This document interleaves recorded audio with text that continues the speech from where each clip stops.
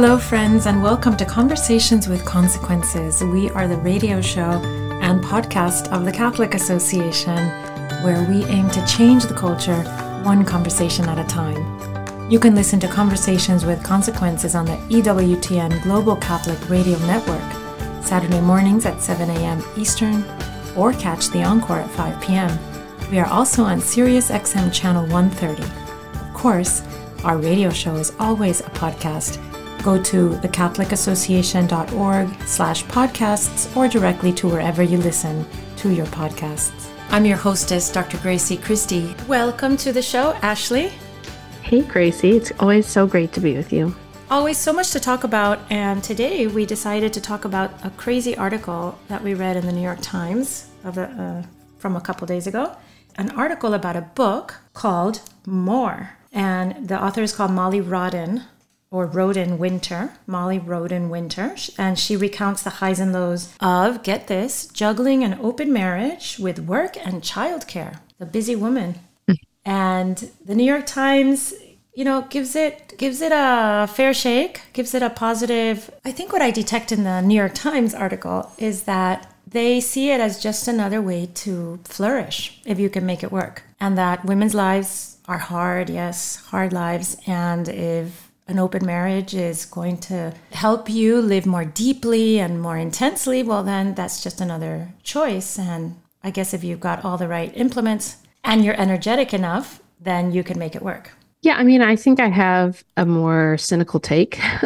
I think the New York Times absolutely put their thumb on the scale for this woman. I think they could have equally decided to just trash the book and say, this lady's nuts, this lifestyle is horrible, this is wrong. Let's back up and remember that up until not that long ago, polyamory, polygamy, bigamy, they were regarded, kind of with a cultural unanimity with disdain. And Abraham Lincoln. And not only that, if anybody on the conservative side said, but wait, when you talk about sort of opening, right, change sexuality, the definition of marriage. Change the definition of marriage. We were mocked for saying this is next. But then next, after you say that two men can marry, then why not three men or two men and a woman? And of course, everybody was mocked roundly, right? They're like, that slippery slope does not actually exist. But of course it exists because nearing the bottom. Sex either, right, I don't know if we've hit bottom, Ashley, but sex either belongs in a certain space that's safe and noble and dignified, and that space is called marriage, or it just belongs everywhere. And this article in the New York Times is a great example. So keep going. Well, I was going to say Abraham Lincoln once called polygamy one of the twin relics of barbarism because it overwhelmingly objectifies women. And, I was looking back at some of the recent polling on this, and the polling is very alarming. And we should cover that because this is definitely something that's being destigmatized, mainstreamed, I would argue glamorized. We've seen the playbook. We know how it's going to work, right? You're going to start seeing it in movies and shows as sort of an outside. You see it as not the main people, not the protagonists, but there's like a couple or three or a throuple or something on the sidelines who are already sort of living that, and they're very sympathetic. That's how they start bringing it in, right? Right. And they portray those people, though, as they're highly educated, they're smart, they're sophisticated. I'm thinking of the Paul Giamatti show that I do not recommend. No, there is a push to mainstream this, and we need to have our eyes very wide open about it because it's definitely growing in popularity among young people who are understandably disenchanted about marriage. So I just read that Pew Research Foundation found that more people under the age of 30 than less view polyamory as acceptable, 51%. So if you're under the age of 30 and you don't think polyamory is okay, you're in the minority. It's a big minority, but it is the now minority view among the next generation, and that's terrifying. Well, they've been raised on a steady diet of, if you're an adult and this is what feels good to you, you should do it. And if anybody stands in your way, then they're just yucking your yum, right? They're just wrecking your vibe for nothing because it's just a kind of selfish tut-tutting and imposition of your own values when you shouldn't do that. That's how they've been raised to think that way. So this woman in this book, Molly Rodden Winter, this is a review of the book, her book called More. What is her life like? So she achieves this, right? She has a husband and an open marriage, and she has a child and she has work. How is she managing all that? What's sort of twisted about all of this is that she's managing it quite well. You know, she's inked a book deal. She's probably going to sell a lot of books. She's profiled in the New York Times, and this is how they do this is instead of portraying the reality, which is that 92% of these marriages actually end in divorce. They pick the one freak one that's working, probably because they're both crazy narcissists and somehow have decided to live this way. Forget about the fact that her two sons, they don't talk about the emotional impact on them. They just talk about the fact that one of them read the book, one of them didn't. Gross. It's very sexually explicit, the book. I Is haven't it? read the book, but the article suggests that it's very sexually explicit. In fact, the article itself is a little bit explicit. And so I would actually recommend readers not to read the article.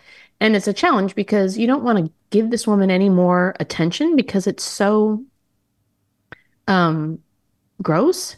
But I'm sorry, again, I just think it's so important that we recognize this is where things are going and it's going really fast. And we have already lost the, the war of ideas with the next generation who are overwhelmingly embracing the idea of polyamory.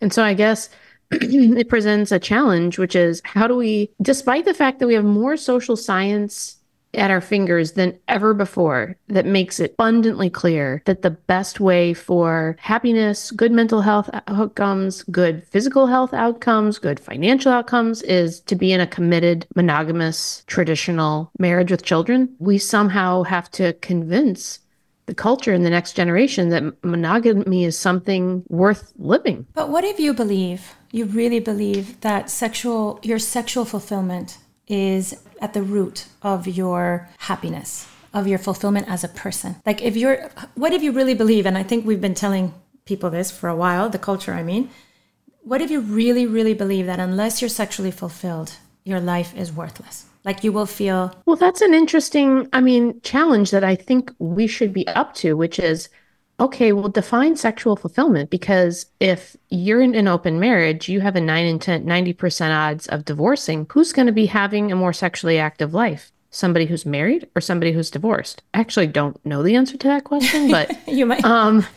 and not all sex is created equal. You know, promiscuous sex is not fulfilling. We know that. We know that for a fact. You know, you couldn't been more books written about this than I can even keep track of now. The fact that promiscuous, non-committed sex is not fulfilling, at least to women. But people aren't reading books. They're watching shows, they're watching movies, they're listening to podcasts. And if you just sit down one afternoon and you go through whatever's the top 10 on Netflix, there's every indication in every one of those shows almost that the idea of a normal human romantic relationship begins with sex, right? Like you meet someone and you become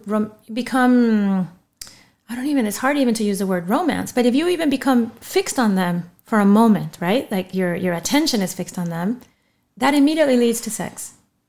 And then, that's normal. Like that's the way people are interested in each other. Like two people couldn't find a way into each other's hearts that didn't start with their genital contact, for instance. Like that idea has escaped the culture entirely. It really suggests how important it is to screen what your kids are watching, especially your teens. I mean, I know we sound like broken records about this, but no, you're right. We have sort of won on the factual grounds, but that doesn't seem to matter to people. They seem to be much more influenced by what they consume culturally.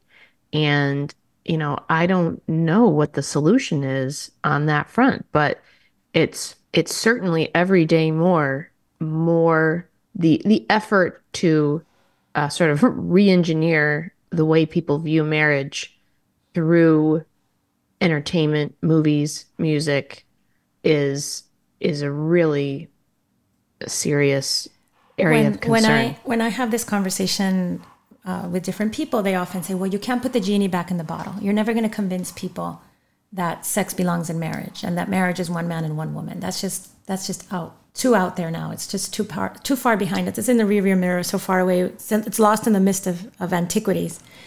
But then I sometimes say to them, when I was growing up and right into my 20s, everyone smoked. Yeah. I used to smoke in movie theaters, in airplanes, in elevators, in my dorm room, in the cafeteria at college and in high school. Mm-hmm. And one day society said, you know what, this is giving lots of people emphysema and lung cancer, and it shouldn't be allowed, even though people like it, and even though it's really cool and it's very fulfilling and people love nicotine. I still like nicotine. But we decided as a society that it was causing too much damage. Do you think that as a society we could decide that unbridled sexuality is causing too much damage to the entire fabric of society? I don't know. I don't think that's possible as long as the current cohort of liberals are at the levers of influence. I don't know. I just think they're too dug in to reverse that. So I think it's going to have to be sort of like a generational shift. And there certainly is, like, there's been a new crop of books coming out by kind of young, more center left writers, like Christine Emba. I actually don't know what her politics are, but she writes for the Washington Post, raising questions about things like promiscuity, the hookup culture. Is this actually hurting women? Are women benefiting from this? But, on the other hand, I'm always coming back to Mary Eberstadt's book. It's almost more of like a long article, Primal Screams, where she basically argues that, some of this may kind of fade out or die out because people will be so, unable to function and form families because they're so disfigured by, like, emotionally disfigured. We're watching this in action, I think, when you look at the mental health stats in young people and their inability to form families, right? And this is only going to escalate tremendously as the current 15-year-olds grow up and right. So on. And I think about how hard it is, like how much goes into having a family as somebody who has like a very solid foundation. Like I had a very stable, emotional, happy upbringing, two married parents, still married. I can't imagine trying to do that without sort of that foundation there, to draw on. And so it raises the question of where does this all end? I mean, this is so bleak. This is so bleak. But, I'm just kind of fired up because I find the sort of brazenness of that memoir and the article a really kind of an affront. Like their masks are off now, and they're not even trying to hide the fact that they want polyamory to be cool and to be this like Park Slope Brooklyn feminist thing. And so that's why I think it's important to talk about it and call a spade and and at least make the effort. It's worth defending monogamy. It's something worth fighting for and not just throwing up our hands and saying, "Oh, these people are crazy. Good luck to you." Like. But if we defend monogamy, if we try to defend the family and monogamy on the basis of the practical matters, right? Like how can practically a marriage endure and a household not be divided and not end in divorce and the children not be having to live with separate parents? And if we try to use all those practical things, we're going to, I think, find ourselves in the same problem that we've had all this time with all the other things we said. Like everyone knows divorce is a bad idea, right? And yet divorce is more and more accepted. It's just now it's a fact of life. A certain percentage of people will get divorced and we all accept that as true. And there's very little talk about how to roll that back, right? Yeah, but what's so interesting about divorce though is that, the author, I'm forgetting his name, he wrote the book Coming Apart. What he talks about is that like divorce rates among well-educated, wealthy people are actually quite low. It's among, lower income and just marriage rates in general, among lower income, middle class families. That's where you're seeing the decline. So there's such a hypocrisy because, you know, these people, these cultural influencers are actually living pretty traditional lives. Like they're overwhelmingly in traditional, monogamous, long-term marriages, but they want to normalize all the other crazy stuff that ends up wreaking emotional havoc on everybody else. Well, do you see polyamory making its inroads more deeply into the lower Well, income social maybe, but classes? let's be real. Like people are already living polyamory. They're not getting married to the parents of their, to the mother and father of their child. They're bringing people home from bars. I mean, like we already kind of have like a mass polyamorous Hmm. society. We just don't call it that. We call it hookup culture, freedom, divorce, what We have haven't you. But enshrined like, it in law, which is the next thing that will happen now that you can yeah, marry anyone, regardless of the sex. Then obviously the next level is you can marry two people, or four, or eight. right. I And mean, really on people the are basis raising children. on the legal basis of love is love, that which has been enshrined in law, right?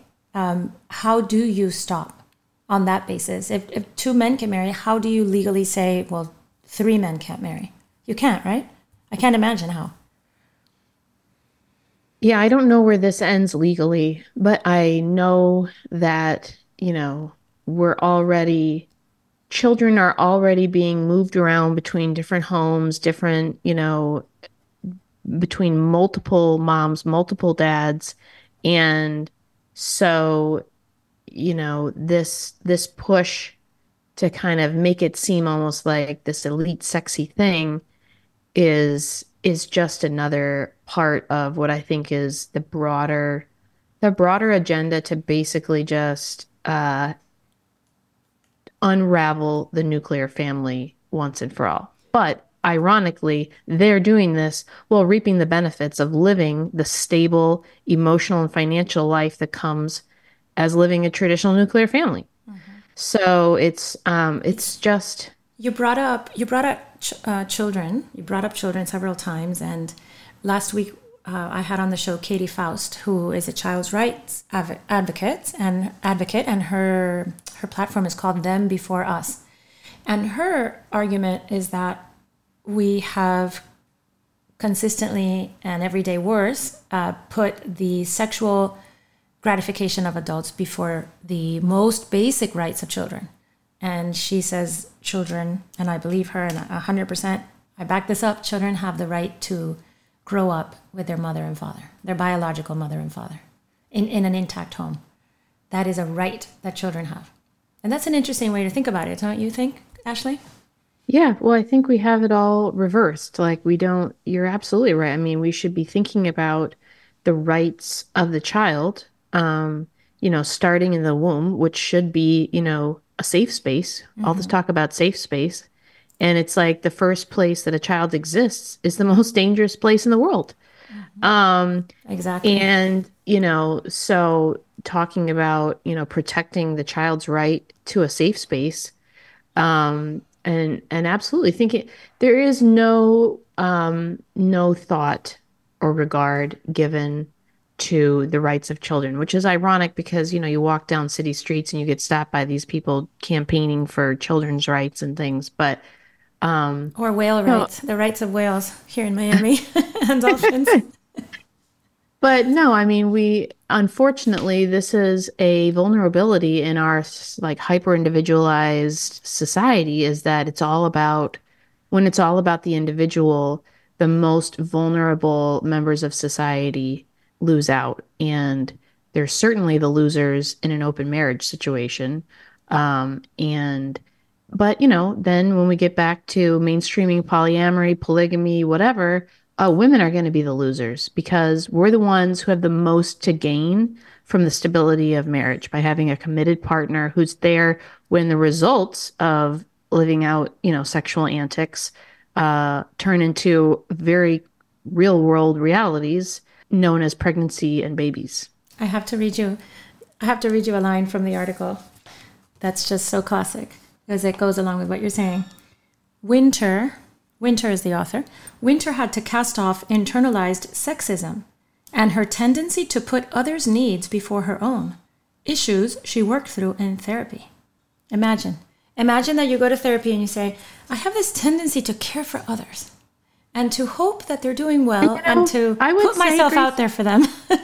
I would say, Gracie, that actually the sexism is suggesting that she needs to get over that because that is a maternal instinct. Women are significantly, that is part of what defines us, is that we are givers. I mean, we first and foremost give our bodies, but we are the ones that help shape families and societies because we put others' needs first. And arguing that that's something you need to get over, in my opinion, is sexist because you're talking about getting over your femininity, getting over what makes you a woman. At womanhood. Mm-hmm. And that's the constant struggle that we're in this society is like nature versus reality. Nature that do you accept nature and do you live in harmony with it, or do you try to obliterate it? And that's really what's at the tension here. But anyways, it's tragic. And I also think it's the beauty of the Christian life is that we know that we live for others. And ultimately, that's where true happiness and fulfillment is to be found. And I feel like that's, kind of our evangelical mission is to tell the world that and show the world that everybody's yearning for this happiness, a deep meaning, a sense of purpose and fulfillment and happiness. And you're going to find that by living not the way the culture tells you to live. Well, those are perfect words to end on, Ashley. Thank you so much for joining me today on Conversations with Consequences. Make sure to visit thecatholicassociation.org to learn more about Ashley and the rest of us. Last week, I published a piece in Angelus News. It's a publication from the Archdiocese of LA, where I'm a columnist. I have been for a long time, and it's some of my favorite things that I do is write for Angelus. I get to be my true Catholic self and express all my spiritual ideas. And that's really beautiful that I get to have that opportunity. So thank you, Angelus News. Last week, I wrote a piece about becoming an abuelita, which means a little grandmother. And let me read it to you. Abuelita Lalita, my father's mother, would give my sister and me a great treat every summer when we visited Miami from Mexico. On Saturday mornings, when she was not working at the jean factory, she would take us downtown, a trip which consisted of 2 bus rides, preceded and followed by long walks and waits in the melting heat. Our destination was the Sears department store, a veritable wonder house of goods in which a person could buy anything if they only had the money. Abuelita Lalita would make a modest purchase, something she had thought long and hard about, invariably accompanied by a carefully folded advertisement from El Nuevo Herald announcing a special low price that she pulled out of her purse. After that came our great moment, a hot dog and soda lunch at the counter of the adjacent 5 and 10. It was glorious. Abuelita Lalita has been on my mind a lot lately. My son's wife is expecting the very first child of the next generation of our family in March, a little girl who's making something new out of each of us. Father, mother, uncle, abuelita. These are total transformations, like the ones that nature accomplishes every time a swimmy tadpole becomes a landlocked frog. It may be most remarkable in the case of the new mother and father, but my own becoming abuelita feels just as momentous to me. The child is granting me a whole new identity in the proper sense of the word. I am taking on a novel role, forming a new permanent bond, moving up a generation, acquiring even a fresh name. I am receiving at her little hands a whole new set of duties and responsibilities. It has made me reconsider the whole concept of identity, which we hear about constantly, usually attached to broad categories like sex, race, and nationality. This entirely misses the real source of identity, which is relational, and its nature, which is distinct. Human beings are not simply interchangeable members of a particular affinity group like checkers that can be shifted around a board. We are unique persons who manifest our individuality more fully with each personal bond we make, whether chosen or unchosen. We are, each of us, the unrepeatable center of a vast web of human connections, and in each strand, properly acknowledged and lived, is the source not only of individuality but of real fulfillment and meaning. We know this instinctively. When asked who we are, we respond, I am so-and-so's wife, or that person's father, or my sister's sister. If we go to the deepest, most fundamental source of our identity, we can each answer, in truth, I am an irreplaceable child of God. As God exists in a relationship of three persons, creating eternally together, and as we are made in his image, we flourish exactly in the measure in which we love and are loved. This is why the saddest person imaginable is one who loves no one and is unaware of the great love God has for him or her. That kind of loneliness is not compatible with life.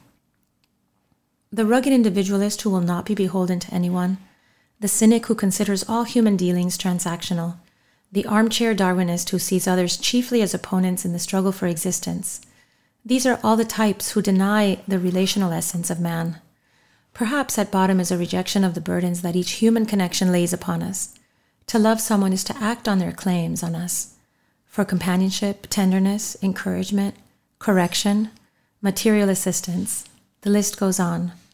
And their claims cannot be set aside for being inconvenient or ill-timed, or even for requiring some great sacrifice from us. I can't tell for sure what claims upon her abuelita Lalita was fulfilling when she took two little girls with her to Sears on those hot Saturday mornings. Maybe she was helping my mother a little by taking two of the children for a few hours. Perhaps she knew how hard it was for my sister and I to be all day in her little government apartment where it wasn't safe to play outside. I imagine she found our joy at the lunch counter with its red revolving stools infectious, and that joy sustained her on our weary return journey. What I do know for certain is that she was the irreplaceable and unforgettable center of a complex web of loving relationships. And that's exactly what I'm hoping to be too when I become an abuelita.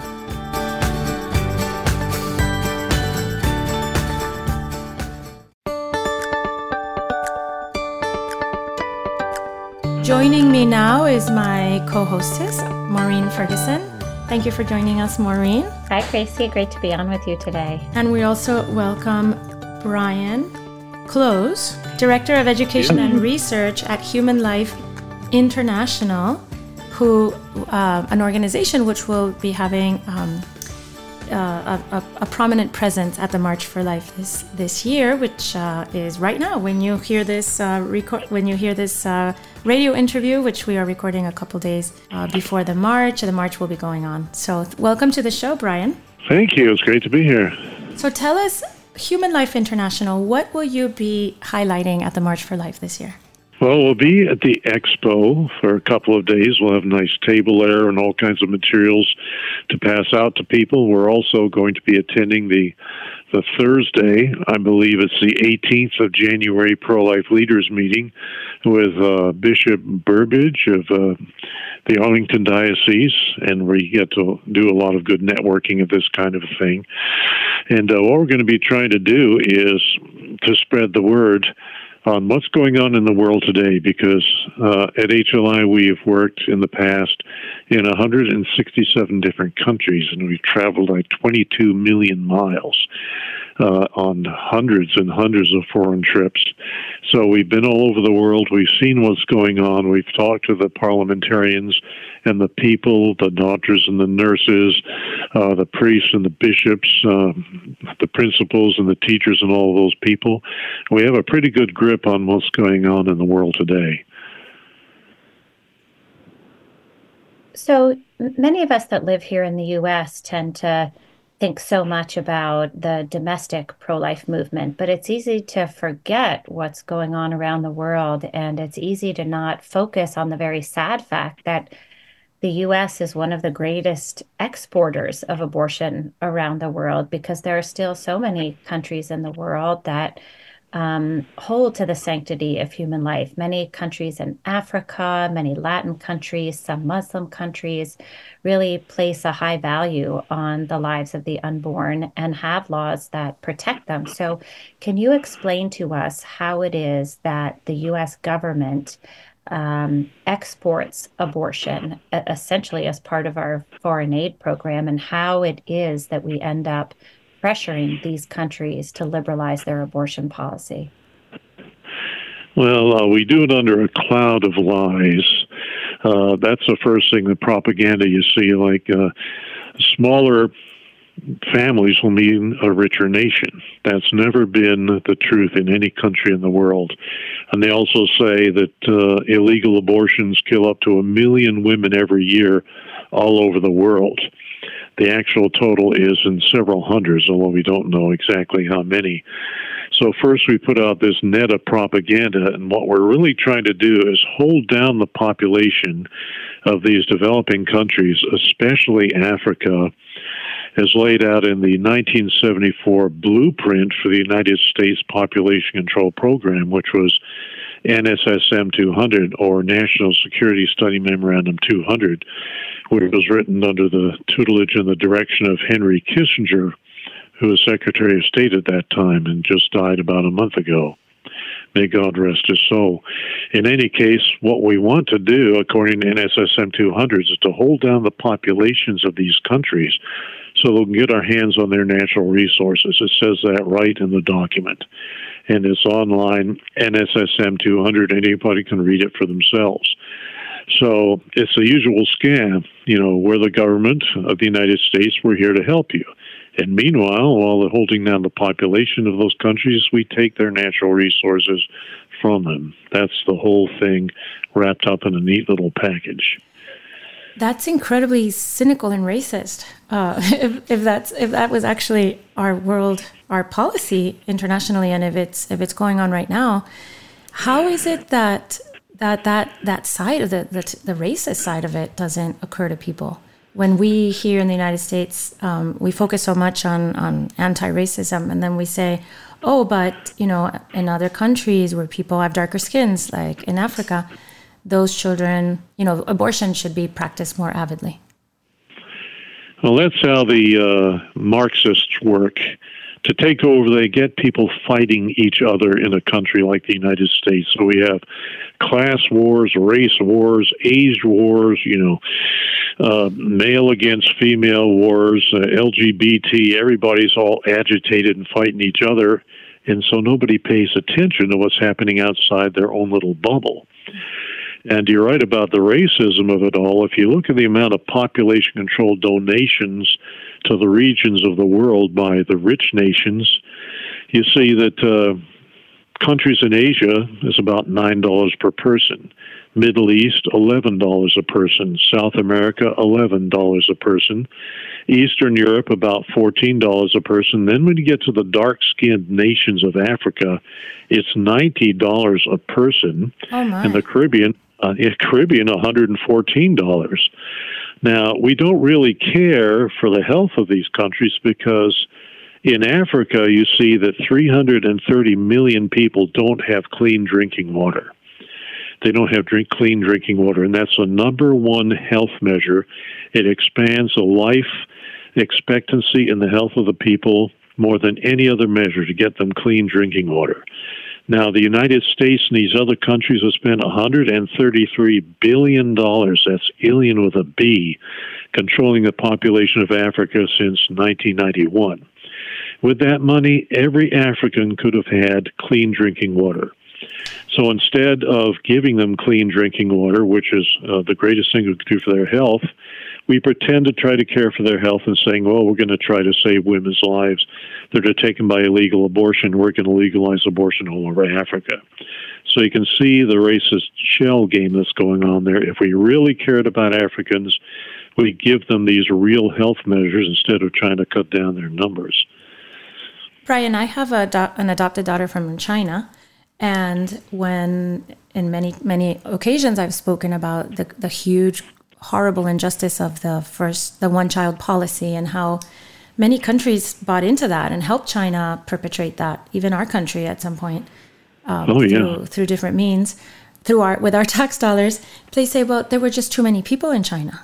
And so there is this idea, and probably people feel the same way about India and Africa. There's a point at which there's just too many people in an area. What do you say to that? Well, that's something that has been held among the elites in the United States for more than a century by now. It started out in 1922 when Lothrop Stoddard, a Harvard professor, wrote a book called The Rising Tide of Color Against White World Supremacy. And you can find that online, too, the whole book.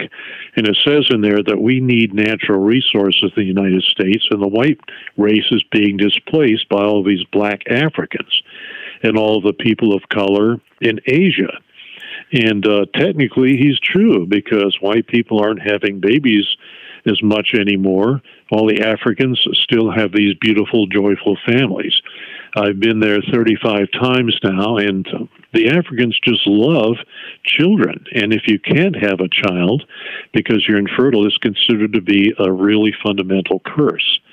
So all the way back in 1922, Lothrop Stoddard started talking about how white people are just going to get outpopulated by people who are not white.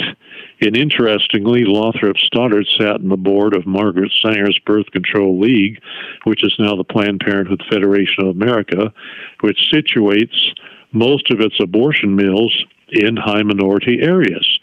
So abortion is really a very racist program, not only overseas, but here in the United States. So the Pope has referred to this as cultural imperialism, which is a great succinct way of saying it. But could you walk our listeners through how this happens, how our foreign policy does this, how our billions of dollars in foreign aid over the years, instead of going to clean drinking water or conditioning help for things like clean drinking water on liberalization of abortion policy. How is it that the U.S. government does that? And would you mind just walking us through a little bit the history of the public policy on this? I know the Helms Amendment, I think, is still in force, and that says we can't directly fund abortions overseas. But then there's the secondary, sort of less obvious way of funding organizations that promote abortion as a method of population control. And that's the trickier money to control. And that's the policy which used to be known as the Mexico City policy. Now it's known as protecting life and global health. But that policy seems to just ping pong back and forth based on whether you have a pro-life president or a pro-abortion president. So under the current administration, of course, we're funding international organizations which are going in to promote abortion in these countries that don't want abortion. It goes against their cultural norms. So can you explain to us how that happens? It goes all the way back to Reverend Thomas Malthus, who talked about the principle of population, and that was back in the late 1700s. He got his ideas, believe it or not, from Marquis de Sade, who was the first pro-abortionist who went public. So he's the spiritual father of the pro-abortion movement and population control movement, Marquis de Sade. We come up to the current age, 1974 again, NSSM 200 said that the United States cannot directly give money to other countries in order to hold down their populations. It'll be seen as racist. So what they do is they fund these big non-governmental organizations. And there are many of them: International Planned Parenthood Federation, Marie Stopes International, Family Health International. There's dozens and dozens and dozens of these enormous multi-billion-dollar organizations that get the money not only from the United States, but from European nations, Canada, South Korea, Australia, New Zealand, South Africa, and so on. They get billions of dollars every year, and what they do, it's very clever, is they hire for very high salaries people from the elite in the targeted country, like Nigeria, perhaps. You might have some with a lot of media experience. They hire them at very high salaries and say, okay, we want you to run the local chapter of Marie Stopes, and we'll give you money to start promoting condoms, sterilization, all kinds of birth control and abortion. So the people there see a fellow Nigerian saying that if you have many children, your family will be poor and the nation will be poor. It's not healthy for the mother, and so on, all of this propaganda. And the people start accepting these evils from this guy who is actually a traitor to his own country. And so that's how it's done. In summary, We give money to the NGOs and non-governmental organizations. They set up these people in various countries to preach the gospel of sterility, the anti-gospel of sterility to their own people. And that's the way they do it. That is so tragic, Brian. And what a terrible thing to export to countries and to cultures and societies which are so much more joyful than ours. I'm sure there's a lot less mental children cutting themselves and having mental health breakdowns in these countries than in ours. Yeah, you see, I spend a lot of time in Africa and Asia, and the larger families tend to be the happier ones because there's nothing richer than a family that has a lot of love in it. Mm-hmm. And these poor people, in England, you see these girls who, when they reach the age of consent, 18, on their 18th birthday, they schedule a sterilization. They have a sterilization party. What? That's the kind of, this was all written up in Marie Claire magazine a few years ago, I think. One of these young women's magazines. Yeah, they have sterilization parties. They schedule it ahead of time because they never want to have children. So their 18th birthday, they have a cake. They go get the procedure done. They have a big party. Now, contrast that to the people who, are in Africa, the Philippines, and rest of Asia who have lots of kids. And these countries tend to be happier because they don't put their trust in things and in riches. They put their trust in God and in big families. And since I've been all over these countries, many, many times, over 100 times, the contrast is extremely vivid. Brian, tell us, what are some of the things that Human Life International does to counter this? I've read that you, for example, provide pro-life education in the schools in Malawi. You offer life-affirming pregnancy counseling in Mexico. You train nurses to help expectant mothers in Nigeria, which you mentioned, equipping parents for adoption. Give us some specific examples of how Human Life International goes into these countries that are really targeted and help them to choose life-affirming options. Yeah, it's a high, medium, low approach. For high-level people like the parliamentarians, we often meet with them.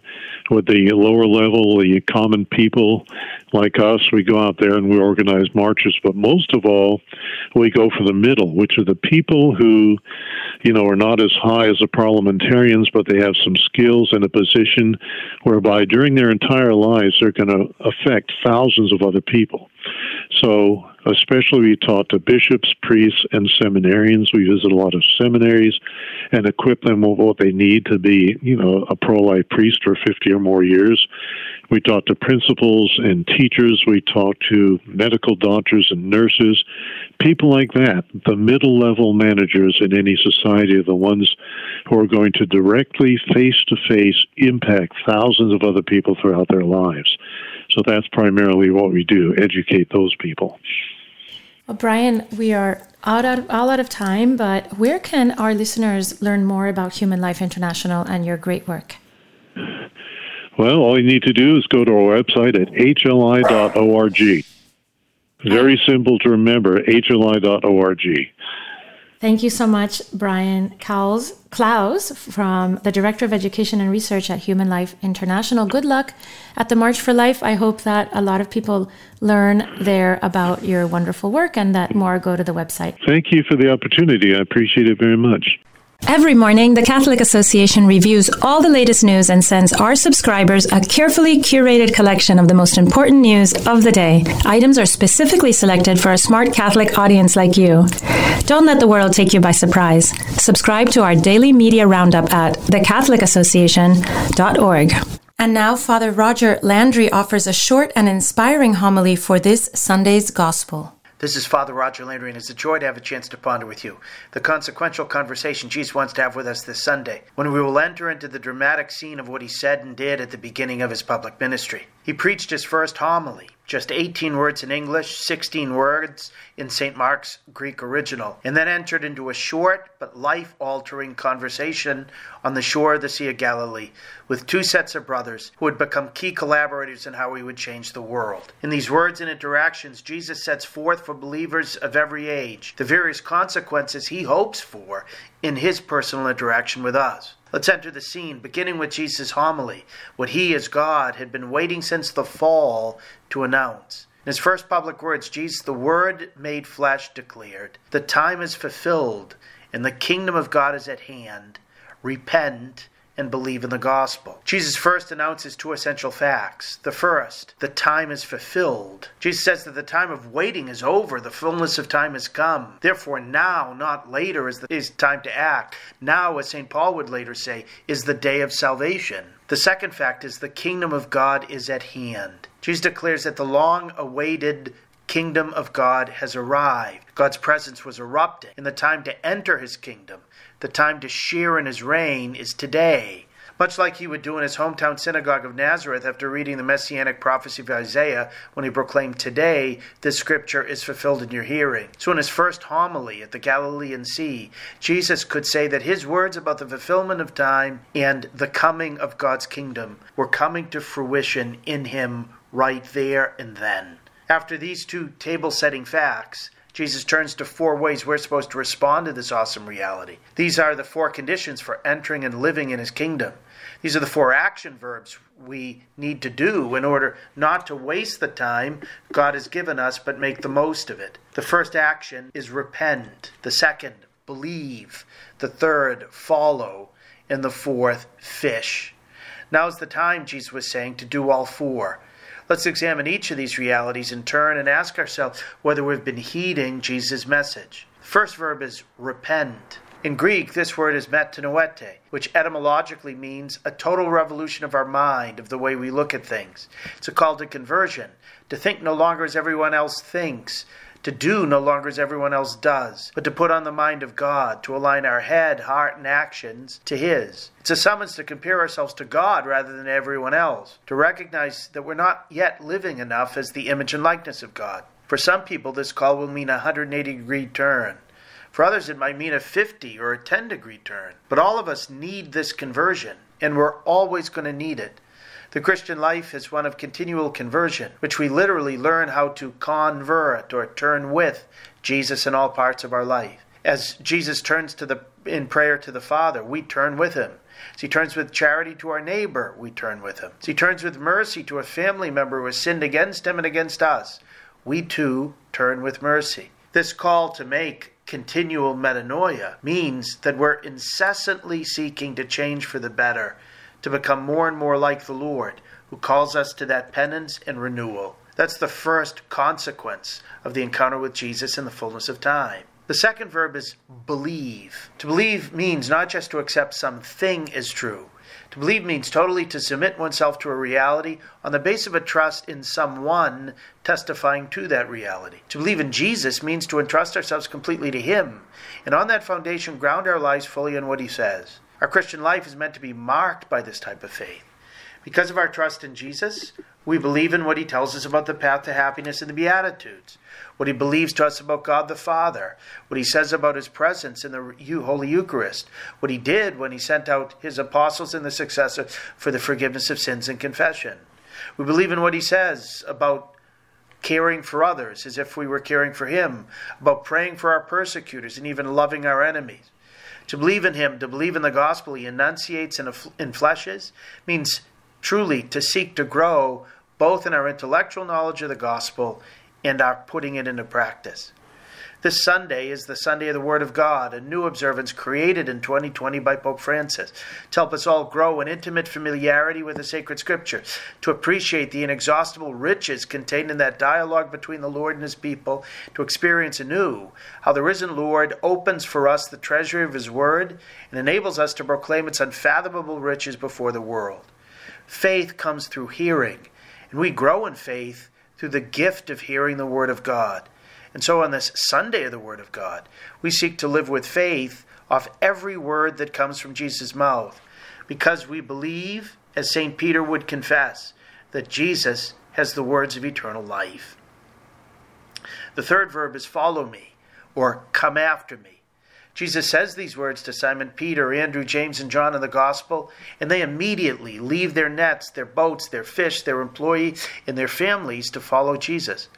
They were open to the type of revolution in the way they looked at their life that is contained in Jesus' words, repent and believe.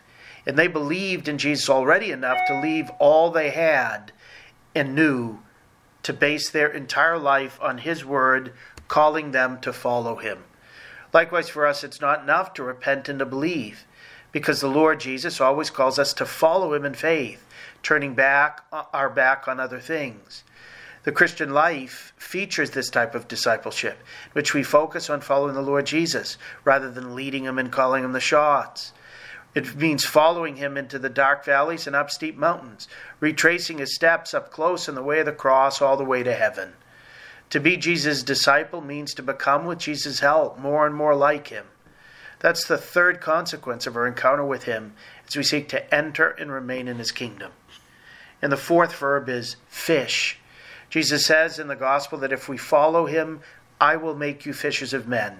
He wanted to form Peter, Andrew, James, and John to be apostles, to share the gospel, to spread the faith, to draw others to him with his words, with his deeds of healing and exorcism, ultimately with his very presence in the sacraments. When we repent and believe, when we become Jesus' true followers rather than fans, then we have a burning desire to go to others, like Andrew did last week to Simon, his brother, and say, we have found the Messiah. The time is fulfilled. The door of the kingdom of heaven is open. Now a new life with God with us is possible. Come, experience that new life. And then we show them how to enter into that new life through repentance, faith, discipleship, and apostolate. When Peter, Andrew, James, and John heard Jesus' words and received his personal call, their whole life changed. It was a truly consequential conversation. This Sunday, Jesus wants to have a similarly momentous dialogue with us. In the fullness of time, right now, the Lord is summoning us to conversion and faith, and has chosen us to be his followers and fishers of men. In the midst of a broken country that needs the light of the gospel now as much as ever, in the midst of a church in which there's a need for repentance, greater faith, more loyal discipleship, and more ardent apostolate, you and I are part of Jesus' response. He's summoning us to live and announce the reality that Christ the King and his kingdom are at hand, that he's calling us to a new life and showing us the way. Let us seize the gift of the kingdom, and like Peter, Andrew, James, and John before us, dedicate ourselves to helping others to seize it too. God bless you. As we come to the close of the show, we thank you again for joining us this week on Conversations with Consequences, especially this particular week as tens of thousands march for life in Washington, D.C. on the anniversary of Roe v. Wade. We take a moment to reflect on the many challenges before us as pro-life Catholics, as Christians who really believe in that spectacular idea that every single human being is created by a loving God in his own image, that all of us are brothers and sisters, from the smallest, tiniest embryo in the womb to the beautiful older men and women who are entering the last stages of life. All of us owe each other every bit of dignity and respect that we can muster up. As Christians, as Catholics, we take our respect for life to the highest levels, because those little unseen brothers and sisters that exist inside their mothers, whose voices we can't hear, whose skin we can't touch, whose beautiful features we can't see with our eyes, although I can see them with ultrasound, those little brothers and sisters are worthy of all our devotion and respect, and also of all our efforts to keep them safe and help their mothers and fathers welcome them into what can be a very hard world. So with that, I leave you and thank you again for being our listeners, and we continue to pray for you always.